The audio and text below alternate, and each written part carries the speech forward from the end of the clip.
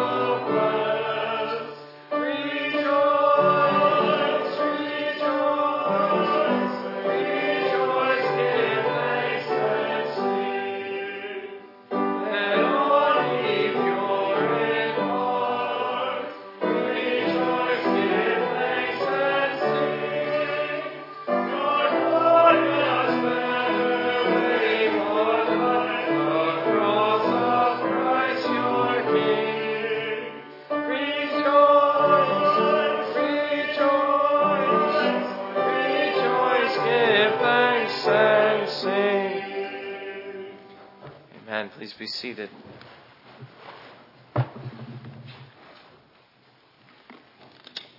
Let us pray. Dear Lord, we thank you for the evening hour of worship. We thank you for all of the many blessings and the treasures which you give to your people, many of them secretly by faith, but so many of them outwardly as well. You are a good and a kind and a gracious God, though we are an undeserving people. And so, Father, we acknowledge your many blessings to us. Again, many of them, even the outward ones, hidden by your providence. And yet we discover with time that you are working as you did in part for Israel. Let us remember that here was an unbelieving generation, but some of them still found many blessings, even in the wilderness, as you take us down the secret paths of life, which we do not understand. But as you direct our way, and as you unfold your plan for us, we discover many blessings on the way. And we discover a plan and a purpose which we could not have devised on our own. For that matter, O Lord, we hardly understand why we're here once we're saved. We wish you would just bring us into heaven. Why must we spend so much time in the wilderness? Why must we spend so much time in this world? But the point is, Lord, you have a plan and a purpose, and that is what we are discovering. And what is so wonderful and mysterious to us is the enormous value that you place upon this world, more than we ever place upon it ourselves. Sometimes we're so spiritual that we forget that this world has great value and we just want to get out of it. But Lord, you value it so much you came to it. You came down to earth and you dwelt among sinners, and you even took upon our nature on yourself and suffered and bled and died for us. You experienced death. Your body laid in a cool tomb. And then you were raised and dwelt among us another 40 days. And you'll come to us again, and you'll renew this whole world, cause it to unite with even heaven itself. God, there's no way to escape the fact that as much as we want to get out of this place, as much as we want to get into heaven in our most spiritual moments, Lord, there is a value here that you assign to this place that we ought to assign to it as well. There is a value to the days and the lives that we live here. Of course, you tell us not to love the world in a sinful sense, trying to grab up as much pleasure for ourselves as we can. Not to love the world as the world loves itself in the course of sin, but to love it as you do, Lord. For God so loved the world that he gave his only begotten Son.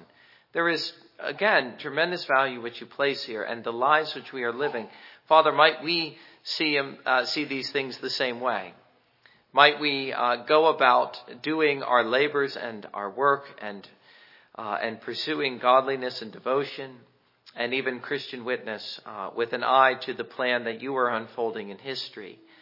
And Father, without going to the extremes that some have gone, seeking to build the kingdom of heaven here on earth, something that cannot be done and ought not to be done or even tried, still we would seek to bring the season of Christianity wherever we go. So, Father, as we go on with our week and close our Sabbath day, we pray that you would give your people an eye to the value and to the purpose of our life in this world, and to see the value even in the hardships which you bring us through, as you did Israel, and to ultimately have an eye to the glories that await us. And we ask this all in Jesus' name. Amen.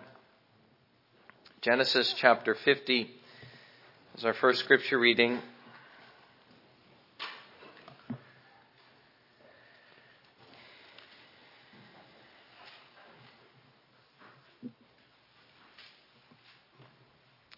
The last three verses of Genesis, verses 24 through 26, which come up again in the sermon text. And this is what we see at the end of that book.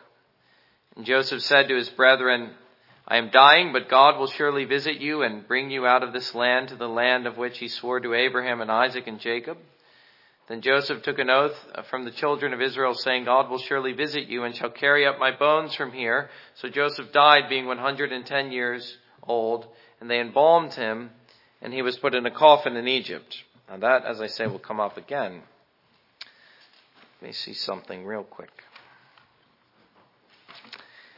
All right, the second reading is 1 Corinthians chapter 10. This is also a major emphasis, as we'll see in the sermon. I hope to make that plain. 1 Corinthians chapter 10, verses 1 through 13. The wilderness community. What is it that we as the church can learn from them? Well, listen to this. Moreover, brethren, I do not want you to be unaware that all our fathers were under the cloud.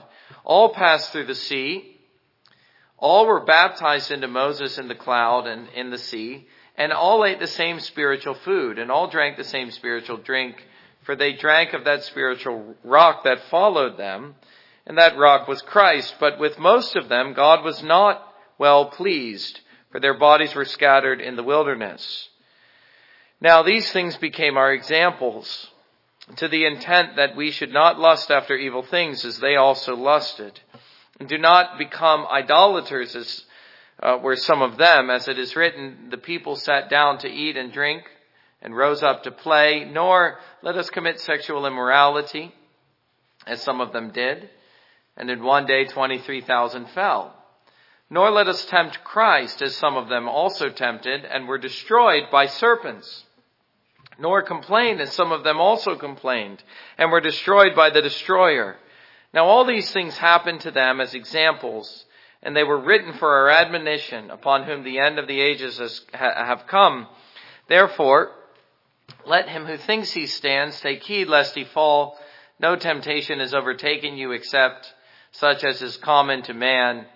But God is faithful, who will not allow you to be tempted beyond what you are able, but with the temptation will also make the way of escape, that you may be able to bear it. And let us stand together and sing the doxology now.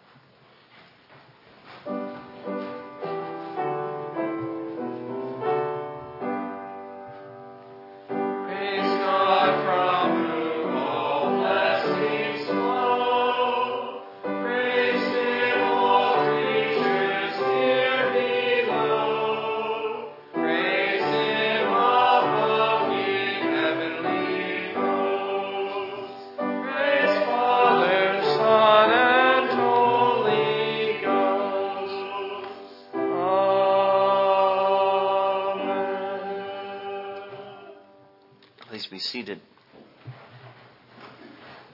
and read along with me the Apostles' Creed as we find it in the bulletin, saying together, I believe in God the Father Almighty, maker of heaven and earth, and in Jesus Christ, his only Son, our Lord, who was conceived by the Holy Ghost, born of the Virgin Mary, suffered under Pontius Pilate, was crucified, dead, and buried. He descended into hell. The third day he rose again from the dead. He ascended into heaven, and sitteth on the right hand of God the Father Almighty. From thence he shall come to judge the quick and the dead. I believe in the Holy Ghost, the Holy Catholic Church, the communion of saints, the forgiveness of sins, the resurrection of the body, and the life everlasting. Amen. Now, as a hymn of preparation, let us stand together and sing hymn number 522.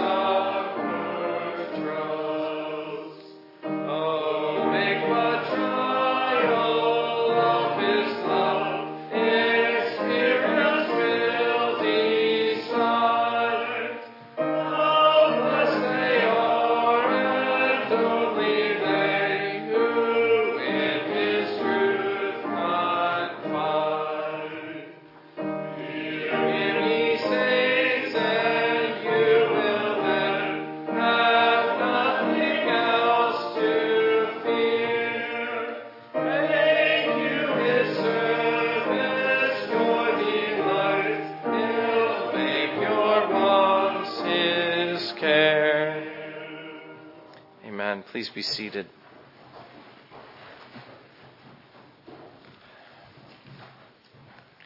Exodus chapter 13, a briefer passage this evening. Though as I found a very rich one. Exodus chapter 13, verses 17 through 22.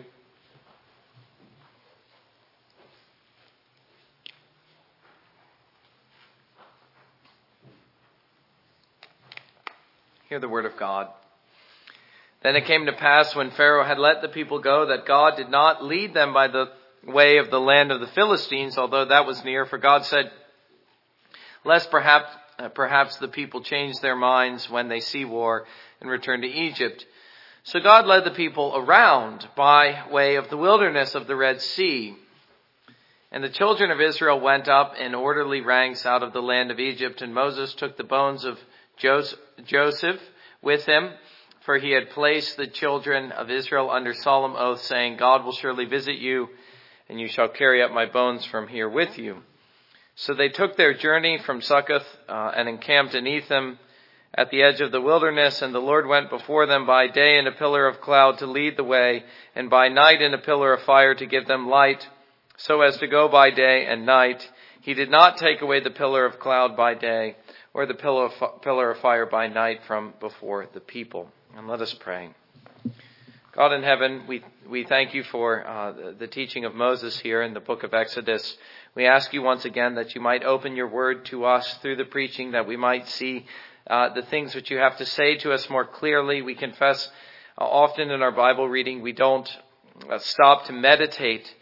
We don't stop to try to gain the sense of what you were telling us, but here in worship as we work through the books of the Bible, in the preaching, we have an opportunity to deeply and comprehensively consider your word. And so give us an understanding of it, we humbly pray. In Jesus' name, amen.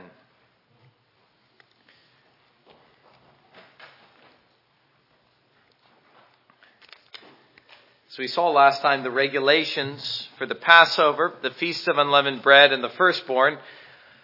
All were just laid down in the prior verses.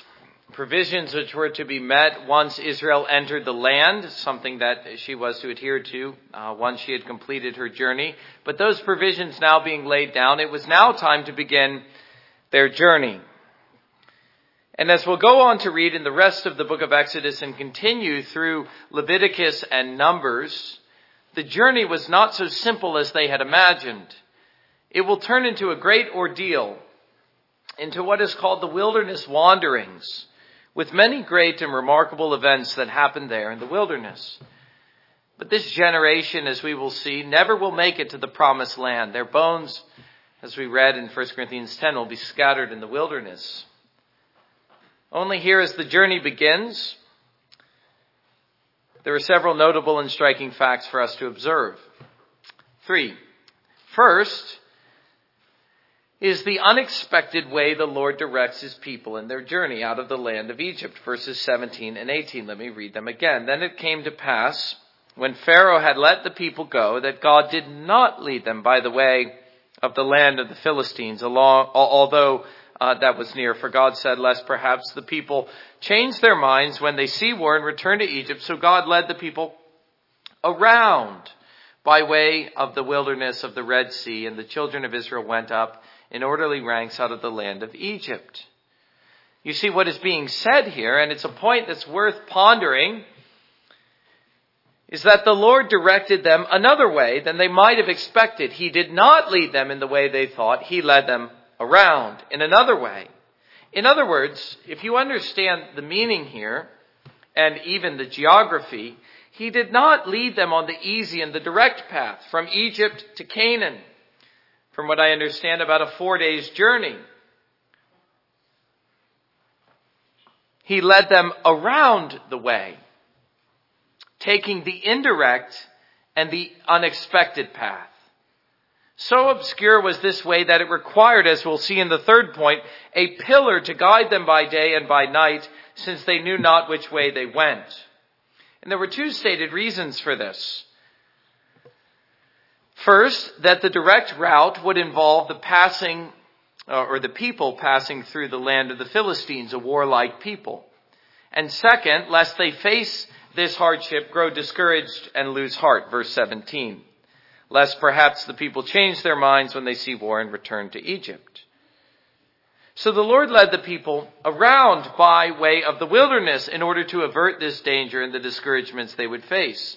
These people had lately been slaves, not trained in war. The Philistines, on the other hand, were very warlike and would have easily defeated this newly formed nation. Better to pass through the way of the Amalekite and face them first as preparation for more serious battles with the Philistines. And so it was a token of God's grace and his favor, his care and his protection for his people that led them on this way. Matthew Henry, God's way is the right way, though it seems about. Or to quote what is said in 1 Corinthians chapter 10, verse 13, this will be the first of at least 2 times we'll look there. He says, "No temptation is overtaking you except such as is common to man, but God is faithful, who will not allow you to be tempted beyond what you are able, but with temptation will also make the way of escape, that you may be able to bear it." That's what God was doing here. He was taking them down a difficult path, but not one that was too difficult for them to bear or to face.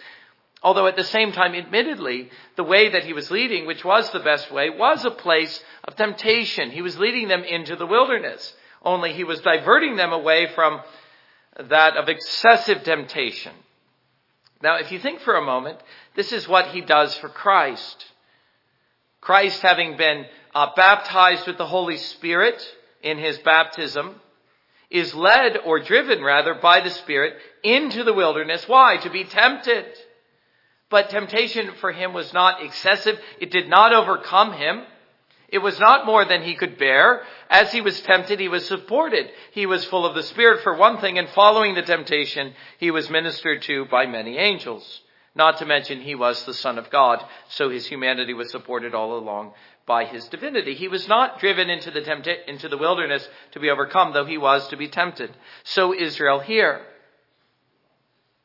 She was led into the way of temptation. Not temptation so great she could not bear.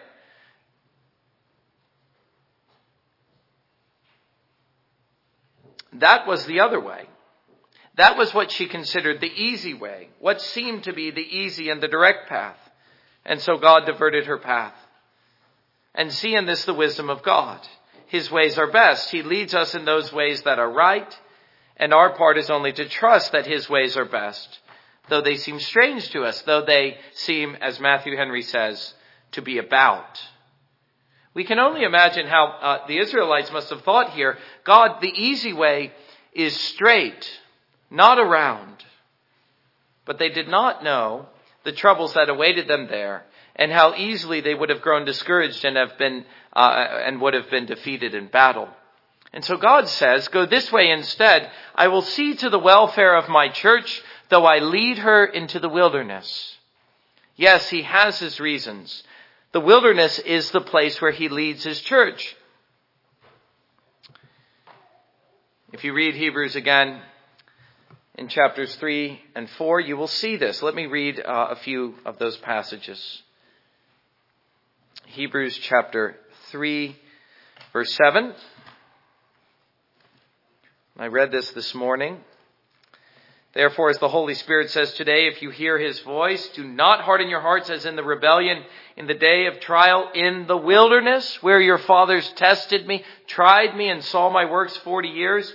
Therefore, I was angry with that generation and said, they always go astray in their heart, and they have not known my ways. So I swore in my wrath, they shall not enter my rest. Beware, brethren, lest there be in any of you an evil heart of unbelief in departing from the living God. But exhort one another daily while it is called today, lest any one of you be hardened through the deceitfulness of sin. For we have become partakers of Christ if we hold the beginning of our confidence steadfast to the end, while it is said today, if you will hear his voice, do not harden your hearts as in the rebellion. Also, chapter 4, seeing the church's situation as analogous to Israel's in the wilderness, facing the same temptations, but also the same prospect of entering into the land of promise. Therefore, since a promise remains of entering his rest, let us fear, lest any of you seem to have come short of it. Again, verse 11, let us therefore be diligent to enter that rest, lest anyone fall according to the same example of disobedience. Also what we have in 1 Corinthians chapter 10. Verses 1 through 5, he says, moreover, brethren, I do not want you to be unaware that all our fathers were under the cloud, all passed through the sea, all were baptized into Moses in the cloud and in the sea, all ate the same spiritual food, all drank the same spiritual drink, for they drank of that spiritual rock that followed them, and that rock was Christ. But with most of them, God was not well pleased, for their bodies were scattered in the wilderness. And then in verse 6 he says, now these things became our examples so that, to the intent that we should not lust after evil, as they also lusted. Verse 11, now all these things happened to them as examples, and they were written for our admonition, upon whom the end of the ages has come. The point in all of this is that the church, as we find in 1 Corinthians chapter 10 and Hebrews chapters 3 and 4, today, the church today, is analogous not to Israel in the land, but to Israel in the wilderness. The church, like Israel, is led by God into a wilderness. And do we doubt the wisdom of this when God deems it as best? Supposing God did what we wanted. Suppose he made things easy. We would be like Solomon in his palace, ensnared by his many wives. What I'm saying is that the easy way is filled with many dangers, as Israel might have found if she took the direct path. God's ways are best. They're wisest. Supposing he made things too difficult, we would all fall into excessive discouragement. Yes, but as he says, I won't read it again in the same chapter 10, verse 13 of 1 Corinthians chapter 10. He will try us, he will tempt us, he will lead us into the wilderness, but he will not tempt us beyond what we can bear. Nor will he lead us down the easy paths, for they too are filled with dangers. Let us see the wisdom in this. Let us praise God that his providence should lead us and not we ourselves. Matthew Henry again, God knows our frame and considers our weakness and our faint-heartedness, and by less trials will prepare us for the greater. So he leads us into the wilderness to tempt us, to try us. And through passing these tests and trials, ultimately to lead us into the land of promise. But there's always this danger that we will fall and that we will falter in the wilderness. Thus the admonitions of 1 Corinthians 10, Hebrews chapters 3 and 4. One of the things we realize, and I concede it's an unsettling thought, it unsettles me. One of the troubling things you discover as an adult and as a Christian, and that is the fact, I think I said this, maybe it was only in the first service, I can't remember now, but I remember praying, anticipating this sermon, that life only gets harder, it doesn't get easier. And that's something that, as I say, we find as Christians, and that's exactly what Jesus said would happen. And I know that we all tend to think, well, things will get easier in just a little bit, but that never seems to happen. The distressing thought in this, let me read it again, what Matthew Henry says. God knows our frame and considers our weakness and faint-heartedness, and by less trials will prepare us for the greater. He makes us pass by the Amalekite to prepare us for the Philistine. The troubling thought is, Lord, I can barely face what you have for me now. Will you send more and greater trials? Yes, always more, he says, and always greater. But not until you can bear such as I have for you. Yes, but why, Lord? Why not make things easy? I am tired and discouraged. I cannot bear the thought of more severe testing. You may very well wear me out. No, I will never tempt you beyond what you can bear. Nor will I make things easy. You are my disciple, and I love you. I lead you in the way that is best suited to bring you to the promised rest of heaven. Let us learn, beloved, to see the wilderness like that, as a place of temptation, but also a place that is full of blessing as it leads us on to where the Lord would have us go. What I just described and what I just read is the way of the believer and God, the way in which we interact with him by faith as we endure and experience his providences, which includes many severe and hard tests. And let us again rejoice that it is so. Let us not fear his providences, but remember, as Hebrews tells us, that as we pass through the wilderness, as indeed the church must, and face many temptations there, we have a great high priest in heaven ready to help us just as we are tempted and discouraged. For he too passed through the same things. And he has great sympathy for his church in the wilderness. And as I say, he stands ready to help, grace to help in time of need. Hebrews chapter 4, verse 16, as well as Hebrews chapter 2, verse 18. On the other side of this, however, as I say, and as Hebrews says, and as 1 Corinthians 10 says, is the terrible possibility of apostasy. These people tempted Christ. They tested Christ rather than trusting him and following him as he led them on to the promised land. 1 Corinthians 10:9, nor let us tempt Christ, as some of them also tempted and were destroyed by serpents. And as you read, their bones were scattered in the wilderness rather than entering the promised rest. Rather than doing that, to use the language once more of the book of Hebrews, let us draw near in faith and a full assurance.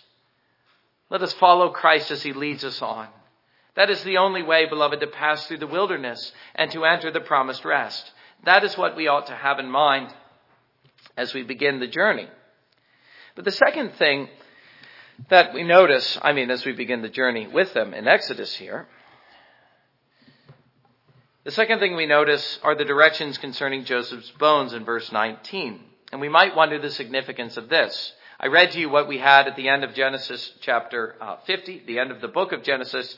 This is what we have in verse 19 here. Moses took the bones of Joseph with him, for he had placed the children of Israel under solemn oath, saying, God will surely visit you, and you shall carry up my bones from here with you. It's interesting to notice that here. Again, if we were just reading our Bibles, I think we would read that verse and just keep going and maybe have a brief thought of what was said at the end of Genesis 50 or maybe somewhere in Genesis. We can't remember where. But in fact, there's a whole point of a sermon now you're going to listen to, and hopefully you will appreciate this verse a little more. What is the significance of this? Why is Moses taking the time to cause us to remember this? It's not just because they did it. That is not an adequate answer. There is real significance here. This is now the second time we've read about this. We read about it in Genesis. We read about it here. There's clearly something going on here that we are meant to realize.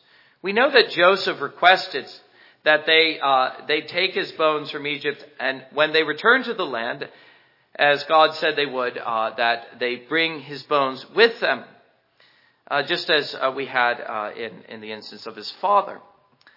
They desired to be buried not in Egypt, but in the land of promise, as a token of their faith that God would fulfill his promise, that their descendants would inherit the land of Canaan, promised to them. But also as a token, as we saw in prior sermons, of their faith in what that land typified. Their desire to be buried there, we saw in Genesis, most importantly represented their faith in heaven itself. Again, what the land typified. But here, as they fulfilled what they promised, we see two things. First, we see their faithfulness to their word. They were fulfilling their oath. They were, as we read here, under a solemn oath, which Joseph made them swear, and they dare not break it. Something that I've said in the past, and let me here say it again, is that you cannot help but notice as you read the Bible, whether it's the Old Testament or the New Testament, these were days when words and promises meant something. It was almost worse to die than to break a promise. Of course, today things are different. People say things all the time that they don't really mean or intend to keep. And so they bear false witness against themselves all the time. And it's sad that it should be so among Christian people whose words ought to be so reliable that Jesus says our yes be yes and our no be no. It doesn't need to be any different than that, nor do you need to take a solemn oath, really, because everything you say you should mean and you should be known for that. with little thought that it could ever be otherwise, either by yourself or others, knowing the kind of person you are. My point is, practically, our words and especially our promises are hugely important if you accept what the Bible has to say about them. It is significant when we read, they were doing this because they said they would. And it would be well if the disciples began to see that it was so among themselves. If we say, beloved, that we are going to do something, then let us be sure that we do it. This is a point I've made before. I won't go into any greater detail, nor will I preach another point against cremation here as we find that these bones were to be buried. Let me go on here to the second point concerning the significance of the bones which they brought up, which is far more significant as to their action here in bringing up the bones. I confess this is something I wouldn't have even considered, but for the commentaries which I found so helpful. But when I make the point, you will, I think, agree that the point is really obvious, even if not immediately. If you look closely at what Joseph said, which is recounted here, he not only gave them instructions to bring up the bones, instructions that they were now following because they promised they would, but he also made a promise. God will surely visit you. And it is their faith in that promise that gives the ultimate significance to their action here. If you remember, that was the final note of the book of Genesis.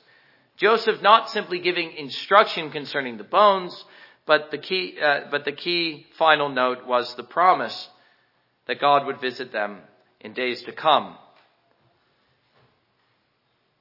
The book of Genesis, as I said in the final sermon, ends with a note of hope that all God promised to Abraham and his sons would surely come to pass at the appointed time. A promise which came just before we read of the hardships Israel faced in Egypt at the beginning of the book of Exodus. So it's well placed and well timed. At the appointed time, God will surely visit you. We turn the page, we read of all the hardships in Egypt. And now we find that promise is coming to pass. God will surely visit you. That was not simply the great promise that was being fulfilled in the life of God's people, but it was their faith in that promise that was being revived and remembered by this act. By bringing up Joseph's bones, they remembered what Joseph had promised. As they set out on this dangerous journey, they set out in faith. And I know they didn't keep up their faith, at least most of them didn't. I realize that they begin to disbelieve. In fact, as we come to the next chapter, we'll see that. And ultimately, this generation becomes apostate. But let's not forget that there was a kind of faith here that was present at the outset. Faith in the promise. And more importantly, that in this visible church, there was also some presence of true believers, however small. We just read in 1 Corinthians 10 that most of them fell in unbelief, their bones being scattered in the wilderness, but not all of them. There were some believers. And if only for their sake, this is recounted. And certainly we know Moses was one of them. So John Calvin says of this, in the midst of their adversity, the people had never lost sight of their promised redemption. For unless the celebrated adjuration of Joseph had been a subject of common conversation among them all, Moses would have never thought of it. In other words, if the bones themselves did not represent the promise, Moses never would have pointed this out, as he did here. By this act, they were looking for the promised redemption. That is the point. And likewise, our situation being analogous to theirs. Though we wander in the desert for a time, let us carry with us tokens of what God has promised to us. But let me come to the third point. Third and finally, we have information here about the pillar which guided the people in their journey, verses 20 through 22. So they took their journey from Succoth and camped in Etham at the edge of the wilderness, and the Lord went before them by day in a pillar of cloud to lead the way, and by night in a pillar of fire to give them light, so as to go by day and night. He did not take away the pillar of cloud by day or the pillar of fire by night from before the people. Well, if you understand the history of Exodus, you will discover that those three verses are highly significant. The pillar is something that becomes a major feature of the Exodus and the life of Israel as she passed through the wilderness. Part of the significance of the pillar, as it occurs not in verse 17 but verse 20, is that once they reached the edge of the wilderness, Moses was no longer able to direct them. It is an indication here that they were to pass through a pathless wilderness. They required now a guide. As Kyle and Dillich say, the Israelites were to enter the pathless desert and leave the inhabited country. Jehovah then undertook to direct the march and give them a safe conduct through a miraculous token of his presence. And that token was the pillar which guided them, and which we read in verse 22 never left them. And as this is the first mention of the pillar, it seems wise for me to try to describe it before we consider its significance and purpose. We should look carefully at verse 21 and observe this double feature. That by day it was a pillar of cloud to lead the way and protect them from the hazards of the sun in the wilderness, and by night it was a pillar of fire to give them light and direct them through the darkness. We might have the impression that there were two pillars, but that wouldn't be true. There were not two pillars, but two features of the one pillar. It likely consisted of continual fire, which in the day assumed the form of a cloud-like smoke, and at night the fire was more apparent, since it was not obscured by the sun. As a pillar, it had the form of a column which ascended into heaven. We have to imagine it was quite striking in its form and appearance, impressing the people constantly with its supernatural character and origin. As we go on with them in their journey, the pillar we will see as their constant companion and guide. But what of its significance and its purpose? Most obviously, it was a visible token of the divine presence. That is the most important feature of the pillar. God was visibly manifesting himself to the people as their guide and their protection. Here was the cloud into which they were baptized as a nation. We read that earlier, 1 Corinthians 10, verse 2. And so we see, as Matthew Henry observes, there was something spiritual in this pillar of cloud and fire. And what was spiritual in the cloud was God's presence, which always sanctifies. That is why it is spoken of as their baptism. To quote Kyle and Dillich again, in this cloud, Jehovah, or the angel of God, the visible representative of the invisible God under the Old Testament, was really present with the people of Israel, so that he spoke to Moses and gave him his commandments out of the cloud. In this too appeared the glory of the Lord, the Shekinah. The fire in the pillar of cloud was the same as that in which the Lord revealed himself to Moses out of the bush and afterwards descended upon Sinai amidst thunder and lightning in a thick cloud. It was a symbol of the zeal of the Lord and therefore was enveloped in a cloud, but which also threatened sudden destruction to those who murmured against God and sent out a devouring fire against the rebels and consumed them. Leviticus 10:2. That is I know that was a lengthy quote, but a very helpful, I think, summary of what the pillar represented in the many chapters to come. And so there, Kyle and Dillich make a series of observations about the pillar, which I want to expand upon as we first notice it here. Obviously, as we've seen, as I've said, the pillar represented the presence of the Lord. And so it represented, it being their constant companion and guide, his commitment to them, his promise to protect and provide and guide them. But it also represented, we discover, and we will discover, their commitment to him. The presence of the Lord was something they could not shake free from or get rid of. A presence which they were to discover through the pillar is holy, and which we see the pillar signified in every way. Even as we will see devouring fire went out from it. Let me just notice, in light of this, beloved, that it is always dangerous to deal with God. It's one of the lessons we'll see from the book of Exodus and the books to follow. I remember what was said of Aslan and the Lion, the Witch, and the Wardrobe. Is he safe? No, but he is good. Well, don't think of God's presence as safe. He is good, yes, but not safe.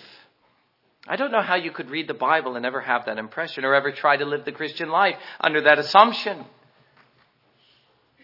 Certainly we can never know what he is going to do. And if we begin to tempt him, as Israel later did in the wilderness, then we ought to be afraid. I can tell you this. I am terrified of what the Lord might do to me if ever I should stray from him, if ever I should forsake him as a Christian and as a minister. I remember reading, and you will forgive yet another quote here, what J. Gresham Machen had to say about the incident recorded in Acts chapter 5 about Ananias and Sapphira. We're not in the Old Testament when we read this. We're in the New Testament. Let me read those verses before I tell you what J. Gresham Machen had to say. Acts chapter 5, verses 1 through 5. But a certain man named Ananias, with Sapphira his wife, sold a possession, and he kept back part of the proceeds, his wife also being aware of it, and brought a certain part and laid it at the apostles' feet. But Peter said, Ananias, why has Satan filled your heart to lie to the Holy Spirit and keep back part of the price of the land for yourself? While it remained, was it not your own? And afterward it was sold. Was it not your own? Was it not in your own control? Why have you conceived this thing in your heart? You have not lied to men, but to God. Then Ananias, hearing these words, fell down and breathed his last. So great fear came upon all those who heard these things. God killed this man in the presence of the church. And the impression that the church had was fear. Now, as you read the Exodus event, you're going to see that happen over and over and over again. As you go on reading in Acts chapter 5, you see the same thing happen to his wife, Sapphira. And this is what Machen has to say about it. It is well that this incident has been recorded. It prevents a one-sided impression of the church's life. The power that animated the church was beneficent, good. But it was also terrible and mysterious and holy. Yes, God is good, but he isn't safe. That would be my summary of what he says here. The power that animated the church was beneficent, but it was also terrible and mysterious and holy. Certainly, that was meant to be Israel's impression of the pillar. And if not now, it would become her impression. They were struck at once with the goodness of God that led them on and kept them safe. And yet they were also struck time and again with the holiness of God, which was seen in the cloud and the fire. And what would keep them safe from being devoured from the fire? The same thing must be kept in mind today. The New Testament church in its earliest days discovered the same things. They discovered the goodness of God as he dwelt with the church. Yes, but also the danger. Time and again we are warned, whether in 1 Corinthians 10 or 1 Corinthians 11 or in the book of Hebrews in those dreadful apostasy passages as we've been seeing, that it is a terrible thing to fall into the hands of the living God. Indeed, there's nothing more terrible than this. Do not be afraid, Jesus says, of he who kills the body, speaking of man. Be afraid of he who kills the body and sends the soul to hell, speaking of God. Fear God and not man. My point is not to make you afraid, not completely, only to realize that God is holy, and then to really deal with that thought. And then to see that his holiness is not something to trifle with. Don't bring your sin into this church. Certainly not sin of a grievous nature. And don't you begin to tempt God by your unbelief. I, like Moses, can plead to God to protect you from the world, but I cannot protect you from him. If he should burst forth in anger against his church, then we should expect to experience terrible calamity. Do you understand why matters of doctrinal fidelity and moral purity are so vital to the welfare of the church, as seen, for instance, in the recent church discipline? Do not think that these things are easy for the church, but they are necessary. And the reason they are necessary is seen in the pillar of fire. It is because we believe that a God who is holy is dwelling in our midst.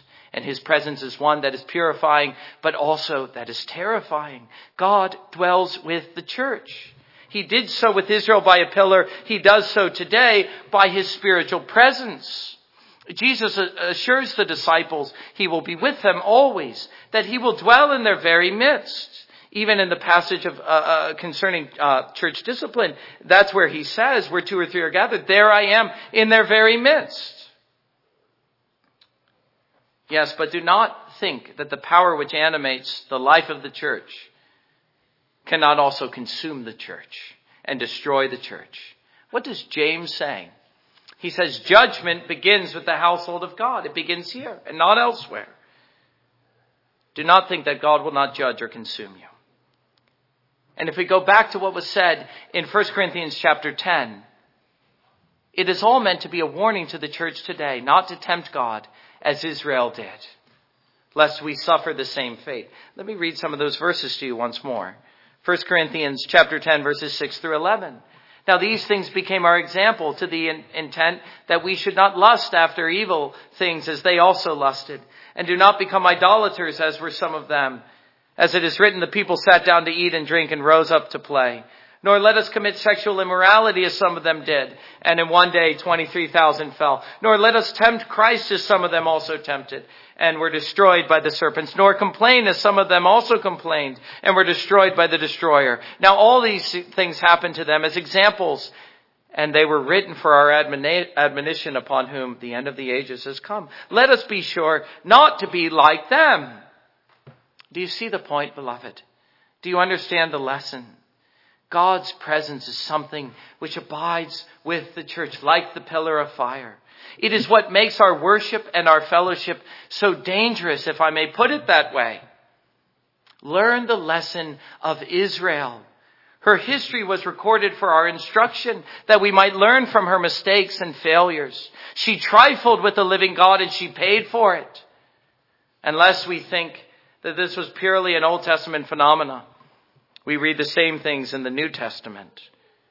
1 Corinthians chapter 11 now, verses 27 and following.